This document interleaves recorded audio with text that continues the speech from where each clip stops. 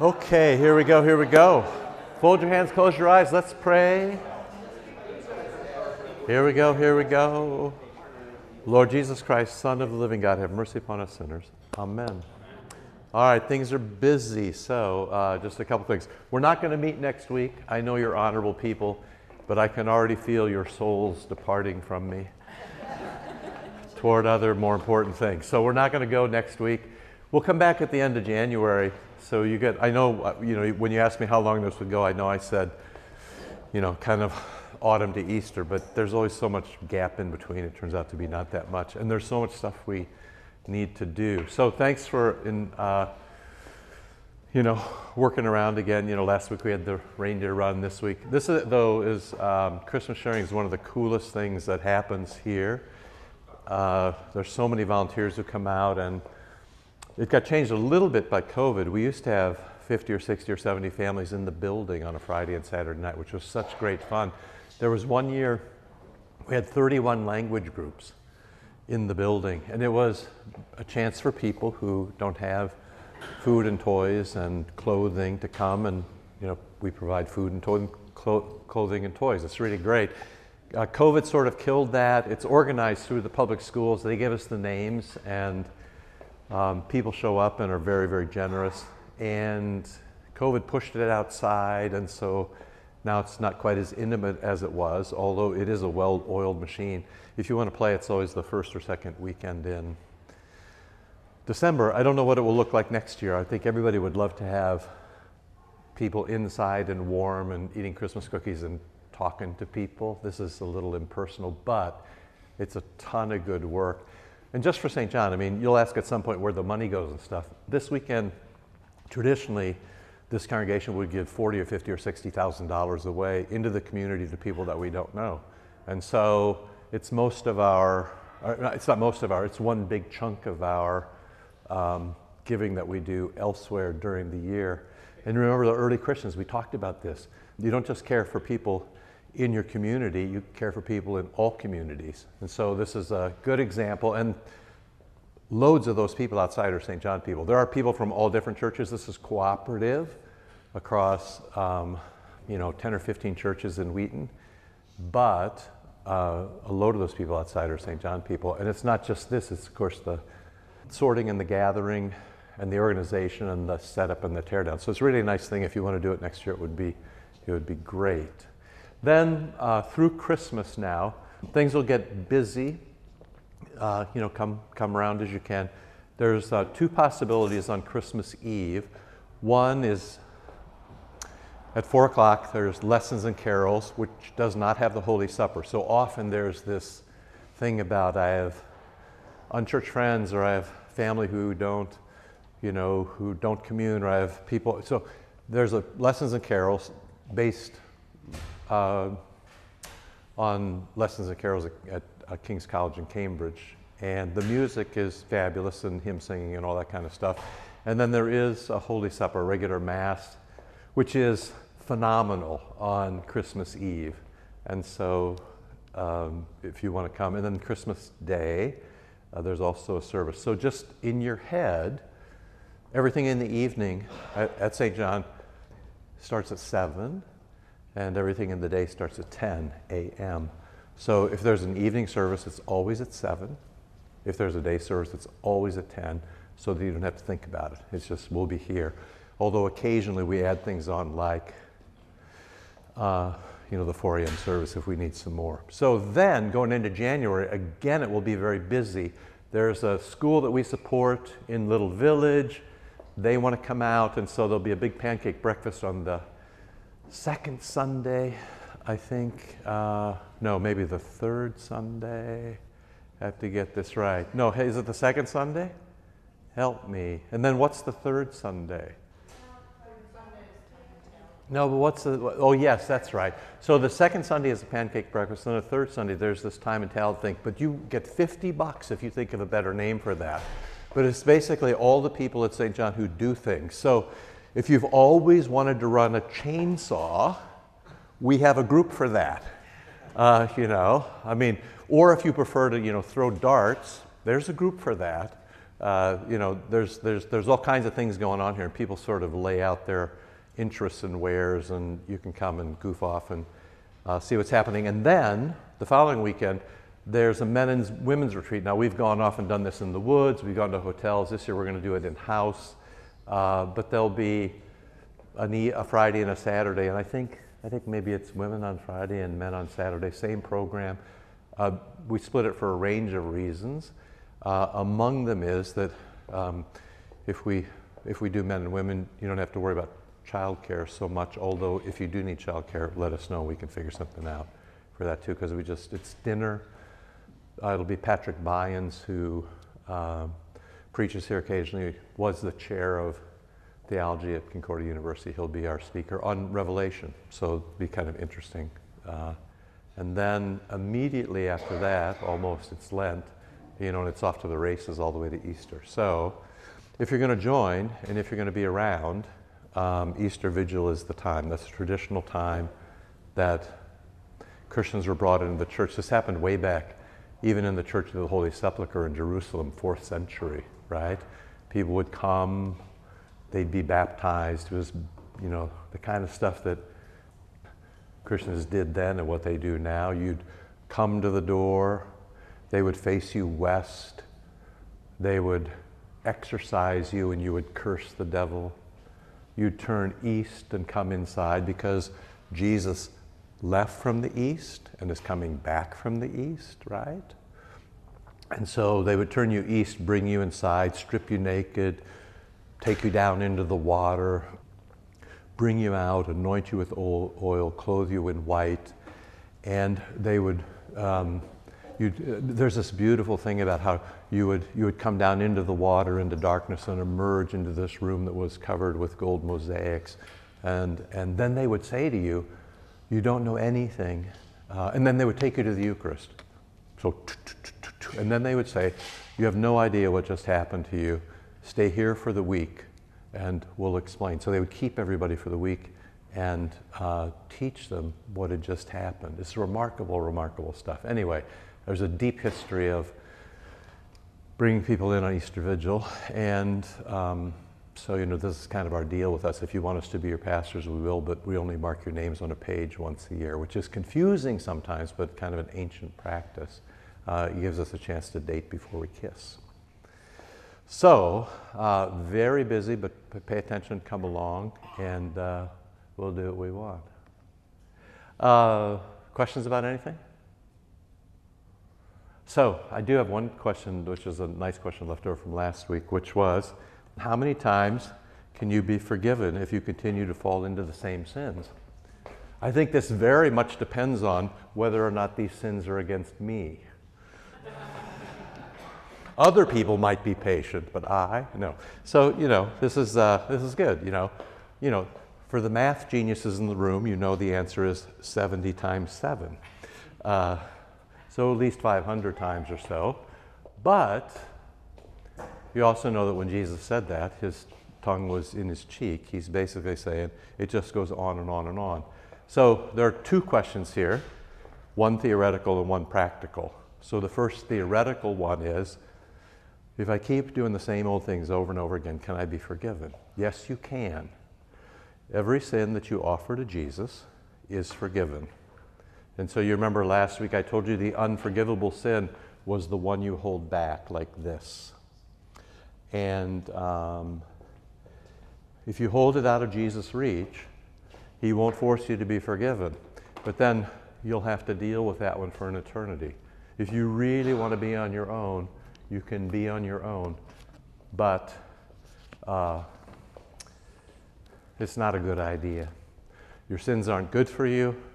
Holiness is joy. And Jesus forgives more sins than your God. So he takes away your sins, don't take them back. All that was last week.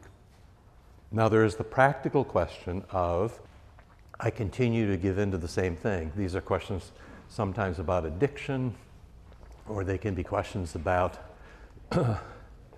being angry with somebody, maybe in your family, with your spouse or with your kids, or, you're just a liar and you got trouble not lying. there are ways that you can move beyond that. And frankly, private confession is a good time to kind of talk about that. What normally happens in private confession is people start slowly and then ramp up. So there's a few things they want to talk about, and then suddenly at some point the floodgates break. And there is a point in private confession where you can get some care from your pastor. Well, you should try this, or how about trying that? So if you're brave enough, we'll talk about that next time when we come back. But there are strategies to avoid sinfulness. So, for example, with pornography, which is a very common, it's very common, and in our women have caught up to men now, so it's kind of an equal opportunity enslaver. But my sort of normal initial prescription for people who have trouble with pornography is to something for their eyes, something for their hand, and something for their mouth. So I normally say, put a crucifix or put an icon of Jesus. Great, what is Jesus? The icon of Jesus, the teacher. Put that on the device that you use for pornography. So if you use your computer or you use your phone, put the icon. So when you look at your phone or you look at your computer to log in, Jesus is looking back at you with that law eye and gospel eye, right? Or I often tell people, carry a crucifix. It's very hard to curse your neighbor or watch pornography or steal from the till at the bank if you have a crucifix in your hand. There's just something about it. Just doesn't seem to work that well. And then also a little bit of memory work. And so today, Wednesday nights, people always ask, why do we sing the same thing over and over again? And the answer is memory work. Every one of those songs is a scripture verse, right? You'll find them. If you read through the Psalms, for example, one day you'll stumble over, right? Or Jesus, remember me, the words from the thief on the cross. Or, you'll find something. You'll suddenly come into it. And so, there are strategies that you can use to avoid your sinfulness. So, for example, from forever, there's a rule that the pastors are never alone with a woman or a child in this congregation. And if you see that happening, something is haywire, and you should go talk to somebody. And this is horribly sexist, and drives especially younger people crazy, and it can get. But on the other hand, what has been more devastating than the church than sexual abuse? Maybe the Crusades, okay, but the church is deserving everything. It's getting everything it deserved and more. If you had to sell everything and shut it all down and start over, you'd sort of say, okay, we knew that was coming. And so there are all these things that vicar, this is hard on you, and I know it's early in the morning and you work hard and long, but what is the first thing I ever said to you? The very first thing, the first aphorism that I give every vicar, what's the very first thing? Work hard, vicar, come through for me. Don't screw this up. You gave me like 30. Oh, see, this is it's always my fault. I feel like I'm your father. Let me prompt you. You don't get in trouble. No, vicar. Hey, in case I forgot to give you this, here's your first aphorism. You don't get out of trouble, you stay out of trouble. There you go. That's all you need to know in life. You don't get out of trouble, you stay out of trouble. So there you go. It's true for all of you too. You don't get out of trouble, you stay out of trouble. Come on. So I want to take you then now kind of into a couple other levels of forgiveness. So last week, we talked about how much God loves you, and but the practicalities of forgiving are sometimes lost on us. So I start with just this little bit from Luther. Every once in a while, the nod to Luther. And one of the hardest things often when people have sinned and done a horrible thing is to convince them that God actually loves them. So even Luther, who was a cranky old dude, right? But wonderful and intelligent and, earth-shattering. God's true nature is to love people who are troubled. Isn't that nice? Now, this is right where I started to say to you, God's heart, is God's heart wrath or is God's heart love? the Lutheran line and the scriptural line is God is love. Different from every other religion where they say God loves. That's not the same as saying God is love. The action of loving is not the same as the being of loving. God's true nature is to love people who are troubled. Have mercy on those who are brokenhearted. If you've ever had your heart broken, or maybe today this is the day, one of the things that can happen is that you feel very isolated and as if no one loves you, right? You've heard this from children. Nobody loves me. It's classic adolescent refrain. I'm alone and nobody loves me, right? God's true nature is to love people who are troubled, have mercy on those who are brokenhearted, forgive those who have fallen over and over and over again, and refresh those who are exhausted. Because frankly, sin is wearing. Being alone is tiresome. Feeling unloved breaks you. But the nature of God is that He loves you. Turn it over from Chrysostom. In fact, God loves us more than we love ourselves. Kind of startling. Because self-love is something that we really, really excel at. We're really quite fabulous at it. Grab a Bible. We're going to look at John chapter 8. It's one of the, again, most beautiful stories in the Scriptures. Vic, can you just get the page number in kind of the standard issue Bible there? So Matthew, Mark, Luke, John, the fourth gospel. So it's going to be about, 3/4, not quite 3/4, yeah, maybe half an inch from the end, 3/4 maybe. What page? 894. 894, if you're scoring the game at home, page 894. So this is, don't you all wish your children were this obedient? You just put them in one place and they stay there and, don't move, they don't cry. You're fabulous parents. All your children are like this, I know. Christmas is going to be wonderful at your house. Put them all around the tree. It'd be great. This is such a beautiful story. See if you can find yourself. Verse 1, Jesus went to the Mount of Olives. That's across the Kidron Valley. And he often prayed there. That's where the Garden of Gethsemane is. It was a regular place.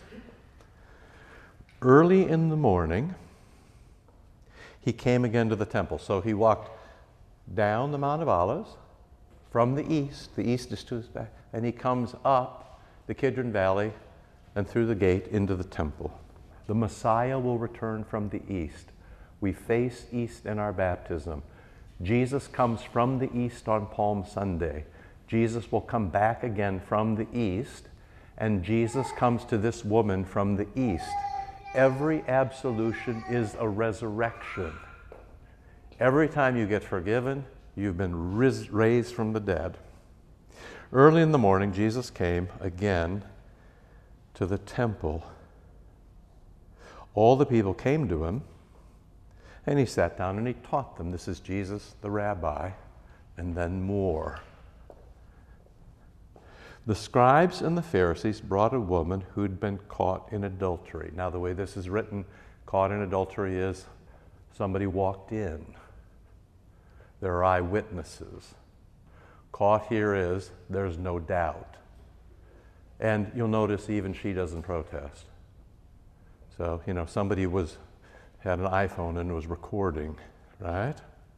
The scribes and the Pharisees brought a woman who'd been caught in adultery. You're free to ask where the man was. You're also free to remember it's a patriarchal society, and sometimes people just run faster than other people, so explain it as you like. But the result would be the same.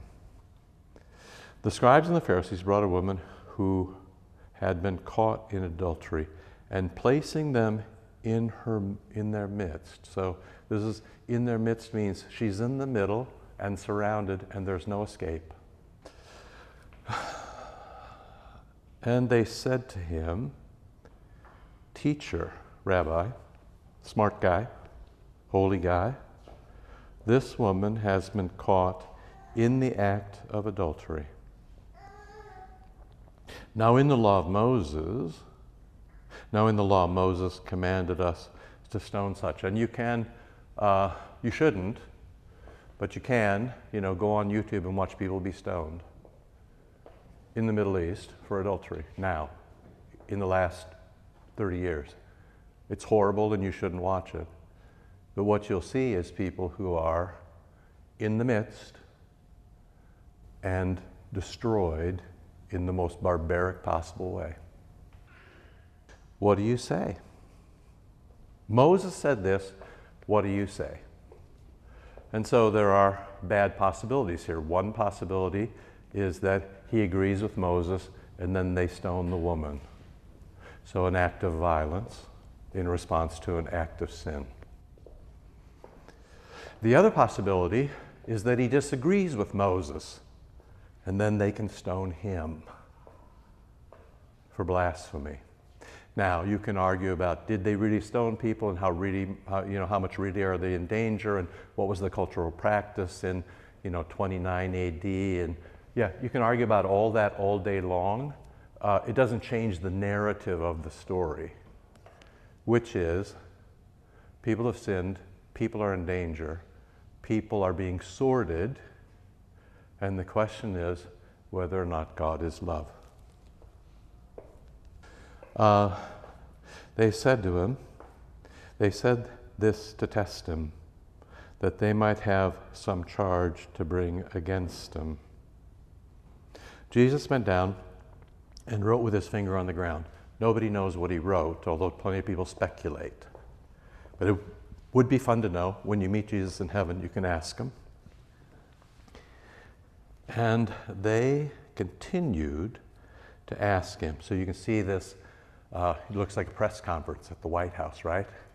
It just is sort of, people yelling to get recognized. You can feel the badgering and sort of the pressure and, people trying to ignore it, and it can't be ignored. And if we just turn up the pressure high enough, somebody will break and we'll get what we want.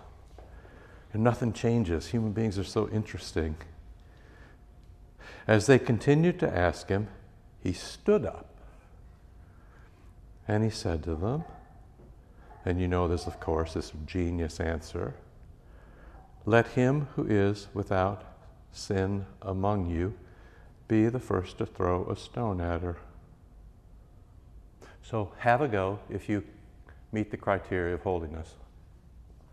Right? If you're the sort of person so holy that you can stand in judgment of other people, you're up first. And then the most interesting thing, he bent down and he wrote again with his finger on the ground. But when they heard it, they went away, one by one, beginning with the oldest, the elder, which is the Scripture's way of saying they went away beginning with the smartest. They left smartest to dumbest. That's how they leave. Because if you're old in the Scriptures, then you're smart. And if you're young in the Scriptures, then you're dumb. Anybody younger than me, try to remember this is biblical application to your own life. I'm just trying to, Megan. So, what could possibly have happened? Tim, what are you doing, man? What are you doing back there? If you're going to nod off, fall forward, okay? Good. All right. So they begin to leave, oldest to youngest, smartest to dumbest. And then you have this remarkable exchange. And this is all set up then for you, because now the question comes to you, right? And Jesus was left alone with the woman standing before him. Jesus looked up and he said to her, "Where did everybody go? Woman, where are they? Has no one condemned you?" Right? So what are the possibilities there? Who are the possibilities? What are all the possibilities of condemnation? At least three. What would they be? Who would be there to condemn her? What would you say? I should have canceled this week. What? Come on. Yeah, the people is one possibility. So she is alienated and condemned by her community, right? Be it religious or just kind of full community. So one possibility is other people. And my guess is that you often feel condemned by other people when you sin, or you're afraid that you will be, right? that other people, it's sort of the, privacy statutes now. The difference between you and your kids, me and my kids is, if everybody saw my internet searches, what would they say? But, to kids, instead of being concerned about everybody, they just basically change the rules and say, none of these things are things to be ashamed of anymore. So everybody's everything is everywhere, right? So you kind of go, there's a couple of ways out of any problem, right? You can change the, help me, you Trekkie fans, Kobayashi Maru? Who knows this? Who's a Trekkie? What is it? Kobayashi Maru? How did Captain Kirk get through officer training school? Don't you remember this? Are you people not cultured? Star Wars. The universal man. Sick of Star Wars. No, you go to officer training school, there's a simulation that ends the universe. For any answer you plug in, it ends the universe. How did he become the youngest Starfleet commander? He rewrote the code so there was a way out. Don't you remember this? Kobayashi Maru. I'm pretty sure that's what it is. Go Google it up. Remember, we did this already. Always have a way out. Well, there's no way out here. So, one possibility is the community condemns her. That's one possibility. Who else condemns you when you sin? Who else? Yourself, the government. So we'll put government with community. Yourself. So you, everybody else in the room, and the baby Jesus. Yes. So there's three possible condemnations here. God, others, and yourself. Right? So Jesus cleverly, man of few words apparently, bundles it all up together in one question. Now, right now, everybody's gone home and you're with me. Who condemns you? So tonight when you lie in your bed and you think about the things that you've done today, and everybody else has gone home, and it's just you and Jesus, the question should come to you, roughly at the Our Father point, forgive us our trespasses. And then your question would be, what were the trespasses? And who would be forgiving of them? Jesus was left alone with her. The woman was standing before her. Jesus looked at her and said, where did everybody go? Has no one condemned you? She said, no one, Lord? No one, Lord. And Jesus said, neither do I condemn you. Go, and you don't have to sin anymore. You're free. The last words in private confession. Go, you're free. This is where they come from. Now, you can think about yourself when you've done a horrible thing, and then you are standing in front of the Lord, and your friends in the mirror, right? Who are the people that condemn you? God, your community, and yourself. Which one is hardest for you to get over? God, that's good. That's one. You don't have to. Only the bravest people and those of the character of my wife and not me, who wants to talk about everything, would answer that question. So,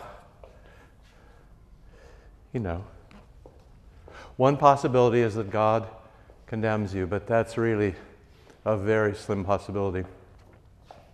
Next to zero. Zero, actually. Because if he dies on the cross for you, that's his way of telling you, I've cleaned everything up and you should come along. You should catch up. That's right at the gospel point. Weigh in, son. That a boy. Like John the Baptizer jumping in the womb when he saw Jesus. Same. So one possibility is that God doesn't forgive you. But you should come Christmas Eve and you should hear about how God loves you so much that he'd be like you so he could forgive you. But it is, in fact, true. Another one is that people's families can't forgive them. I've talked to you, one other time I think about, I had a good friend whose father disinherited him and he's never recovered from it, 30 years later. It wasn't the money. It was that his own father said to him, you're no son of mine. And his dad was a bum. I mean, this was a clear-cut verdict in favor of the kid. But you know, if you say to your kid, you're no son of mine, or you're no daughter of mine, that is a long way back, friends. So, or your best friend gives you up. Fred Niedner, who was a professor at Valpo back in the days when I taught there, once said in a sermon, "We'll know that we've forgiven everybody when we start to name our children Judas again." Right? But even that seems possible. The thing I deal with most is not God and other people. It's people who can't forgive themselves. And when you've had a rigorous confession and things have stacked up against you, or you've done a thing that you can't believe that you are actually capable of doing, you know, at that moment your life changes. And then the question is whether you can live with yourself. And so, you know, here you go. This noun quote. One of the greatest dangers in the spiritual life is self-rejection. When we say, if people really knew me, they wouldn't love me. And I've heard that literally 1,000,000 times. If you actually knew me, you wouldn't love me. If I told you what I've done, you would never speak to me again. If people really knew me, they wouldn't love me. We choose the road toward darkness. Often we are made to believe that self-deprecation is a virtue called humility. But humility is, in reality, the opposite of self-deprecation. It is the grateful recognition that we are precious in God's eyes, so God loves me, and that all we are is pure gift. To grow beyond self-rejection, we must have the courage to listen to the voice calling us God's beloved sons and daughters, and the determination always to live our lives according to this truth. So, every Sunday you come, and the very first thing that happens after you say, I'm baptized, is that we say, it was a hard week, wasn't it? And there must have been some things that weren't holy. And your sins just aren't good for you, and that holiness has certainly spoiled your joy. And wouldn't it be nice if we could get things back to level, or maybe a little better than that? And so that we all know that we're in the same boat, and there's not sort of a distinction between me and my sins and all the rest of you, the community who surrounds me, in whose midst I am, who might stone me if they knew me, we all kneel down together because we're all the same. And this is very difficult for the proud, to say that they're just like the person next to them who abuses their spouse or steals from work or had an affair with the secretary or pick something. But if you're brave enough to kneel down, this is what will happen to you. If you won't believe the scriptures, believe Winnie the Pooh. I have been foolish and deluded, said the woman caught in adultery. I have been foolish and deluded, said he, and I am a bear of no brain at all. That is precisely the same thing as to say, I'm a poor, miserable sinner in thought, word, and deed, by what I've done and what I've left undone. Right? There's no difference here. I have been foolish and deluded. I went my own way. I walked into darkness. I don't love other people. I don't love myself. I don't even love you. I've been foolish and deluded, said he, and I am a man of no brain at all. You are the best bear in all the world, said Christopher Robin soothingly. Or, I forgive you all your sins in the name of the Father and of the Son and of the Holy Spirit, soothingly. Confession, absolution. Law, gospel. Sin, justification. Am I, said Pooh, hopefully, sanctification. And then he brightened up suddenly. Go and sin no more. It's everywhere if you just look for it. It's everywhere. It's even in Star Wars. What else is Star Wars than a resurrection story? A savior on the way. I think they may have, well, never mind. Flip the sheet over if you like Latin. And to make the other side of the coin, to take the other side of the coin, absolution too becomes another matter. It is neither a response to a suitably worthy confession, nor an acceptance of a reasonable apology. Your absolution doesn't come because you made a good confession. If you go to confession, there's every chance I might say to you, you've made a good confession, my son. But that's only to say to you, thanks for getting it all out. You did the right thing here. You know, we really need to get something on that wound. Absolvere in Latin means not only to loose and to free, to acquit, it also means to dispose of, to complete, to finish. When God pardons, therefore, he does not say he understands. So last week, the prodigal son, no excuses, no deals. There's no excuse for your sins, and there's no deal you can make to get out of it, right? So God doesn't say the circumstances, or he doesn't say the stress you've been under. No, that's not how it works.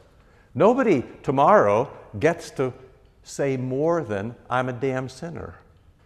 And then God replies. When God pardons, therefore, he does not say he understands our weaknesses or makes allowances for our errors. Rather, he disposes of, he finishes with the whole of our dead life and raises us up to a new one. Every absolution is a little resurrection. He does not so much deal with our derelictions as he does drop them down the black hole of Jesus' death.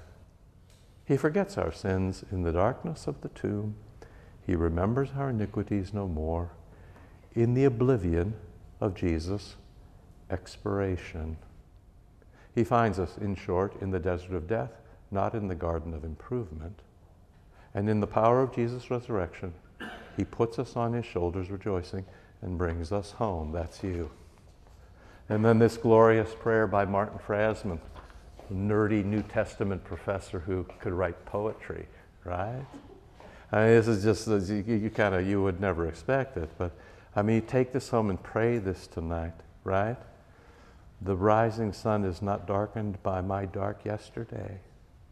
My hot rebellion of yesteryear has not dried this year's compassionate rain or parched the teeming earth on which I walk. It's just, kind of glorious stuff. Because sometimes you meet people who are kind of otherworldly. So, the first part of this is to get you to say it about yourself, but then there's always the second part of this, which is to get you to say it about other people. Flip your Bible to Matthew 18. Vicar, find that page number, and we will see what happens next. Now, every congregation I've ever been in or seen across every denomination is, they're always about Matthew 18, Matthew 18. It's a little like righteous anger. Everybody knows it exists, but nobody's ever done it. So I just sort of give you, this is the way the church works. Now, here's the thing. If you march into your HR department next Monday, so excited about this, I can assure you that it will go badly for you. First, because, as you know, the HR department works for your boss, not for you. You know, you thought it was your HR department. Oh no, come on. Everybody knows this. This is how the church should work. If you want a good church, this is what you want to do. So Matthew, did I have it right, Vic? Did you find it? Did I give it to you? You know, between my bad eyes and the pages falling out of my Bible, I'm barely fit to be alive. 8:15. I'm just hoping this Bible will make it to, when I'm done. Because sometimes I miss, like the Sermon on the Mount. I'm not sure Jesus really said it because it's not in here anymore. So anyway. All right, here we go, Vic. Matthew 18:15. If your brother sins against you, go tell him his fault between you and him alone. Slam on the brakes. Has anybody ever really done this in the church? What normally happens if somebody does a sin in the church? Or what would be the opposite of if your brother sins against you? Go and tell him his fault just between you and him alone. What normally happens? Have you people ever been to church before? This should be like falling off a log, right? You tell someone else. What is the ladies group for, if not to discuss the sins of others? Now, what? Say they do send quotes to Africa, but they talk about sinners, why they send them. Now, here's the thing. It's not just limited to that group, When people, you phone in prayers about other people's sins or wonder what he really did, right? Yeah, so our default is to... Now here's the beautiful thing. This is so great, right? See that table right over there where Jody's leaning in? Oh yeah. Yeah, this is coming for her. Okay, so I could tell you stuff about that, and frankly, the table next to him too. So that's why we left it. Yes, exactly right. Now the good thing about that is, if you and I have a secret about that table, like if we know what Jody really did, but she doesn't know we know, and she doesn't know we're talking about it, we're flexing. Yeah. Oh yeah. We can condemn her. Over and over again. Knowledge is power. Power corrupts absolutely. See, this is what happens. This is the great thing about a secret, right? Only when we choose to use it for our advantage. See, this is the thing about gossip and secrets. So if we can kind of get this whole half of the room to hate that whole half of the room, this whole half of the room has an advantage, this whole has a disadvantage when it comes to a vote, then this will be a block, and these people are slightly scattered, and then the majority will rule, and we'll be in hell. It'll be fabulous. If your brother sins against you, go and tell him directly. I had a guy, this is a true story. I had a guy in my congregation always seeking power. And political power, particularly in the church. And there was a thing going on of which he didn't approve. And he said, I've told the pastor that he's a sinner and he doesn't listen to me. But they're meeting at 4 o'clock on Sunday. And he said, I'm going to go. He won't talk to me about it, so I'm going to go to that meeting and disrupt it. I'm going to sin against him, and then he'll have to talk to me. Right? So I said to him, in my best pastoral way, do not do that. And then on Monday, about 10 a.m., my phone rang with another pastor who started with, what the hell are you thinking about? You send your guy to my meeting and you disrupt my meeting because... I'm like, he must have gone over my advice. What are we going to do about him? We could have a meeting. We could excommunicate him. Then he could counter with a lawsuit. Then we could be tied up for years, and then we'd have to take the money that we're spending on the poor and pay a lawyer. Or, you be me, my favorite game. How did we solve this? Huh? Put him in office. Yeah, that'd be one possibility. Yeah, the thing is it's like people who want to be a bishop, they get what they deserve, right? No, I said, it's like the last 10 seconds of any sporting event. What do you mean? He said, you're all going to watch football playoffs here pretty soon, right? They're going to call the game one way the whole time. And then in the last 60 seconds, when one team's trying to score to win, there's not going to be any pass interference calls. You know this is coming, right? It's like a basketball game. It's like the NCAA final, and somebody's, it's been like this all game, and then somebody goes in and gets hammered, and it's a no call. So I said to the guy, what are you going to do about it? I said, it's a no call. What do you mean it's a no call? I said, it's a no call. I said, if you don't take offense, and I don't take offense, there's no offense taken. And so there's no offense given. So it's a no call. And we'll all just go on like nothing ever happened. I suggested this to you for your Christmas holidays.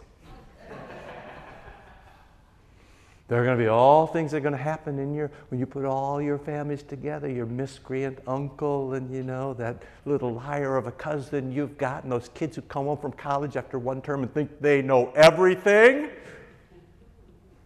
So, Savannah, my advice to you is, short of bodily assault, make it a no call. Because then we don't have to do anything, right? Because this is the gospel and not the law. And you can't force somebody else to come and see you.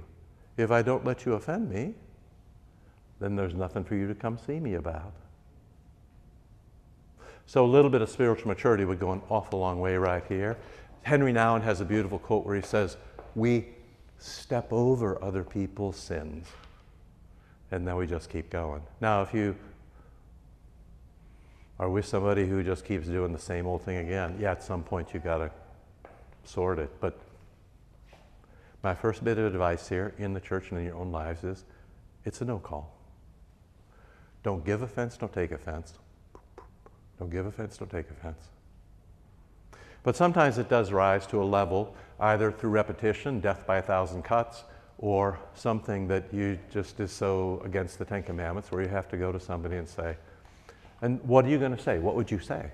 If somebody hurts you, it's so interesting. What would you say? I mean, you can't, I'm not asking for the particular crime because I don't want you to incriminate anybody, and God knows we're too busy to arrest anybody over the holidays. So just in general, how would you approach this? I feel. Yes, that would be one way to go about it, I feel like. Which is always a good entry point, since nobody in the last 40 years has said, I think. Thinking is largely out of style. One of the things I have to correct the vicar, one of the vicar's biggest flaws, I'm sorry to have to expose you in this way. One of the problems, one of the reasons he's not that good and will really struggle a lot in the ministry is because he's really rational. I know, think about it.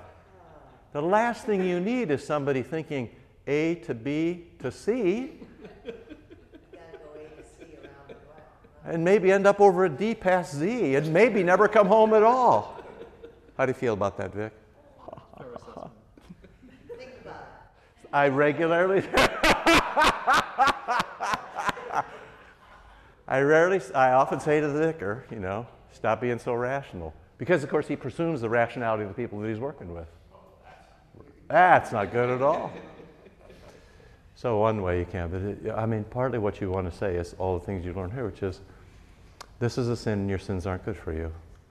Challenge them to look in the mirror. Yeah, except I want to back you off challenge and maybe walk them over and offer to blow dry their hair, right?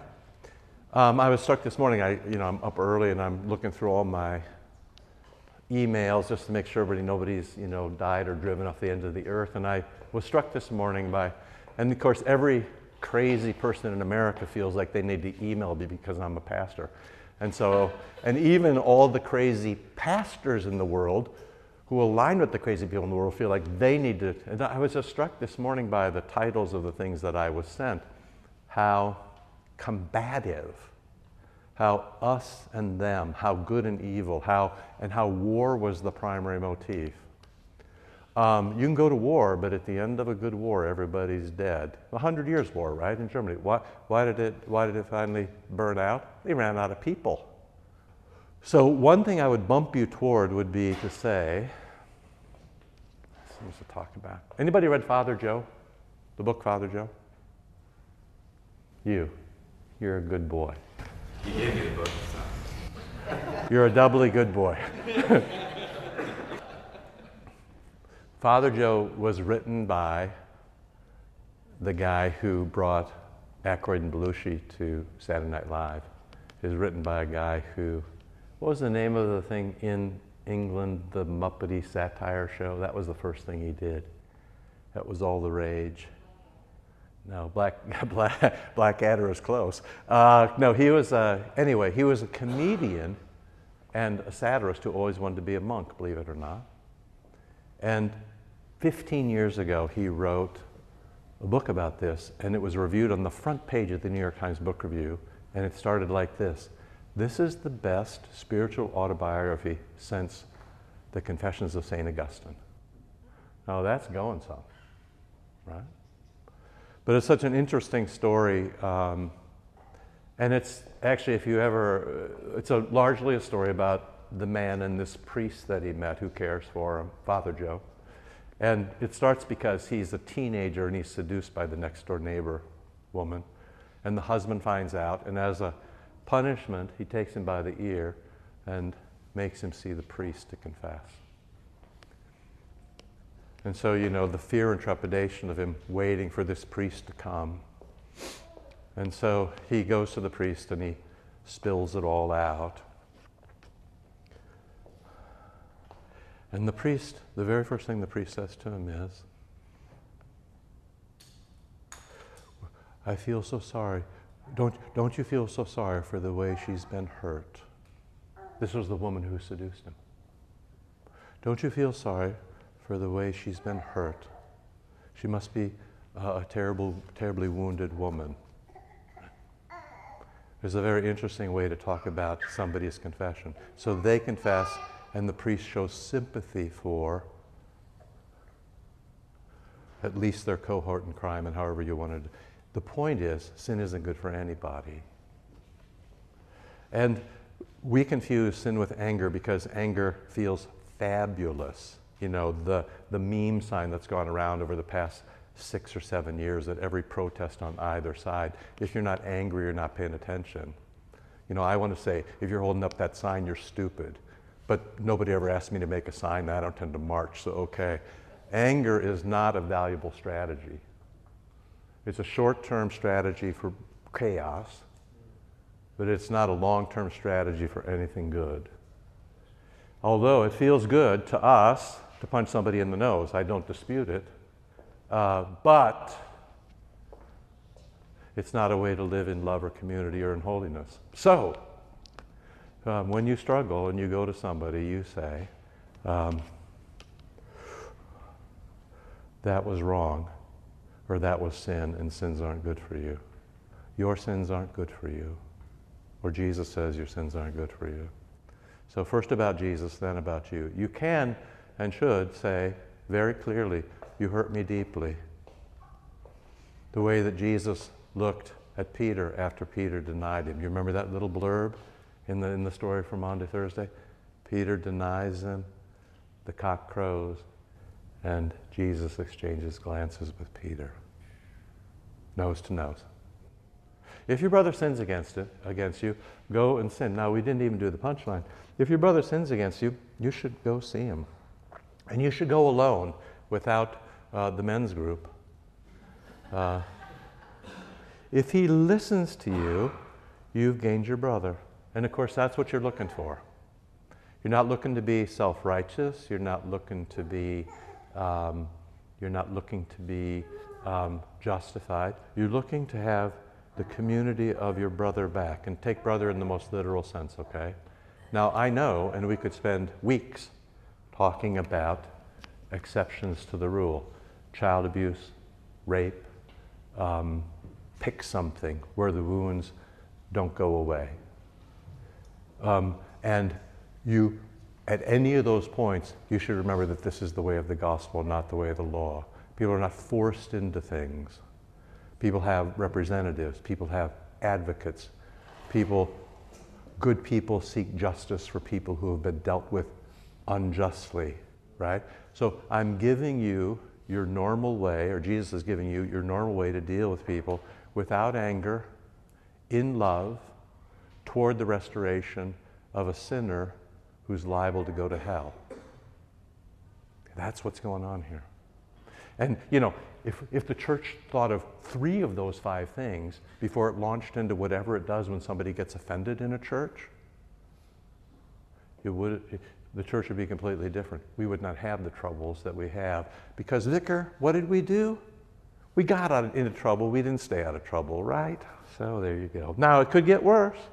If he does not listen, take 1 or 2 others among with you, and every word may be confirmed by the evidence of 2 or 3 witnesses. So there was a man who left with another woman from the congregation. She said to her husband, "That's no way to be my husband." Nothing sort of worked. And then, this is a true story. She went to the leaders of the congregation, and they picked a morning, and several noble women came and sat around her and prayed in the sanctuary. Meanwhile, the elders got in a small plane and they flew to the place where he'd moved with his new not wife. They banged on the door, and the woman opened the door. And they said, "We're here to get our brother back." And from inside, they heard his voice. "I don't want to talk to them." And she began to shut the door, and one of the elders put his foot in the door and said, "In the church, we tell you when you're in, and we tell you when you're out." That is beautiful. That's your aphorism for today. And so then, it ended that, after long talking with their brother, 2 or 3 with them, he left the woman, got on the plane, flew back, and returned to his wife. Now, it doesn't happen that often. This is why I only have 1 story to tell you about that. Or it could be because it's 10 o'clock, I don't know. But I just want to encourage you in the fact that, Chesterton, it's not that Christianity has been tried and failed. It's that nobody ever tried it. You might try it. This whole experiment on Saturday mornings is that you might try it, right? What would happen if you actually, without anger and in love for somebody, said, "Ooh, you really hurt me and I wish you'd come back"? And then, if nothing happened, you went and got somebody, preferably not your mother and your best friend. We might go for neutral parties here, right? Somebody with some spiritual moxie. We've come to get our brother back, right?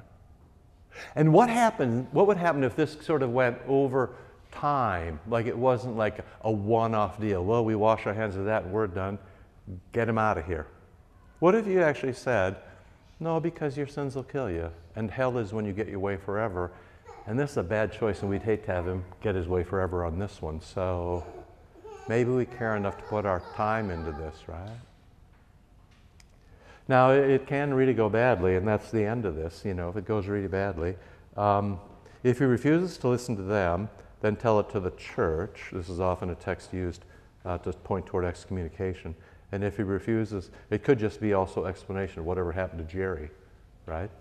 But one must be super careful about that, because putting something into the ear of 200 people and hoping it all is heard and received and treated properly, that's a dangerous gambit. And what would the church mean there? But if he refuses to listen even to the church, let him be to you as a Gentile and a tax collector. So I pose the question to you, the last time you ran into a tax collector, or since we live in Illinois, and let's just skip to Gentile, because that'll be a little easier. The last time you ran into a tax collector or a Gentile, how did you treat them? Come on now. As an outsider. Yeah, that's probably how we did treat him. How would Jesus, when Jesus meets a Gentile or a tax collector, what does Jesus do? Yeah. So when you meet your idiotic brother in the faith who left his noble wife for a less noble woman, not his wife, and he won't listen to you, even if you fly there on a Saturday morning and try to bring him back, how do you treat him? With forgiveness, with another possibility, like Christopher Robin treats Pooh, like Jesus treats you, like you wish you were treated, as in do unto others as you would have them do unto you, as in Jesus died for the whole world, as in that's the reason we have Christmas and Easter. You can see now from this why congregations don't work, because Jesus says you should do A, and of course congregations spend all their time doing not A. Then we all look around at each other and go, what is going on? What's going on is all sorts of things that Jesus didn't ask us to do. But I just say to you, and I'm only talking my book a little bit because I'm just about, moving to Florida. So this is for you who are going to stick around. You should, if you want to have a place like this with these kind of people that does that kind of good and has that kind of a liturgy, and has a pastor like Nelson who loves your kids, then you might just want to listen to Jesus, especially when things go badly. You just might want to give it a try. If people said their prayers and actually give 10% and went to their brother when they were in sin and showed up every Sunday morning, y'all wouldn't know what to do. It would be unrecognizable what would happen. Because, it's not that Christianity doesn't work, it's that nobody's ever tried it. It's not that it's been tried and failed, it's that nobody ever tried it. So, just kind of think about this a little bit. Let me encourage you, though, finally, because it's time to go, about leaven and loaf. Or as Pope Benedict once said, I have a mustard seed and I'm not afraid to use it. It's all about lost sheep. It's all about scattering seed. It's all about a little seed that grows into a big tree. It's all about if you could just come along, just give it a try, you would find out that there's a paradise on the other side of the Eucharist. So,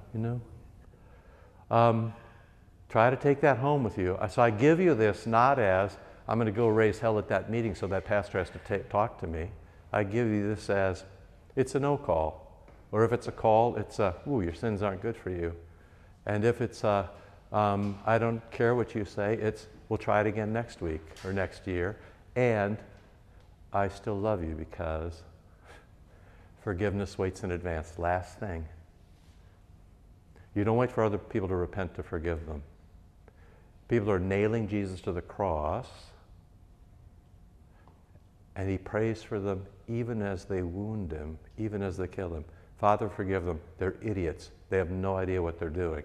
Which frankly could be a commentary on us 4 or 5 days of the week. So you forgive people in advance. You're always in a state of forgiveness toward people. Mercy, right? You're always in a state of love toward other people.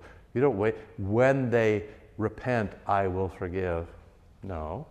You forgive, and you act like you're a person who forgives, and you try to urge people into forgiveness, and then it's the Lord's business after that. Where are the people that condemn you? I don't condemn you either.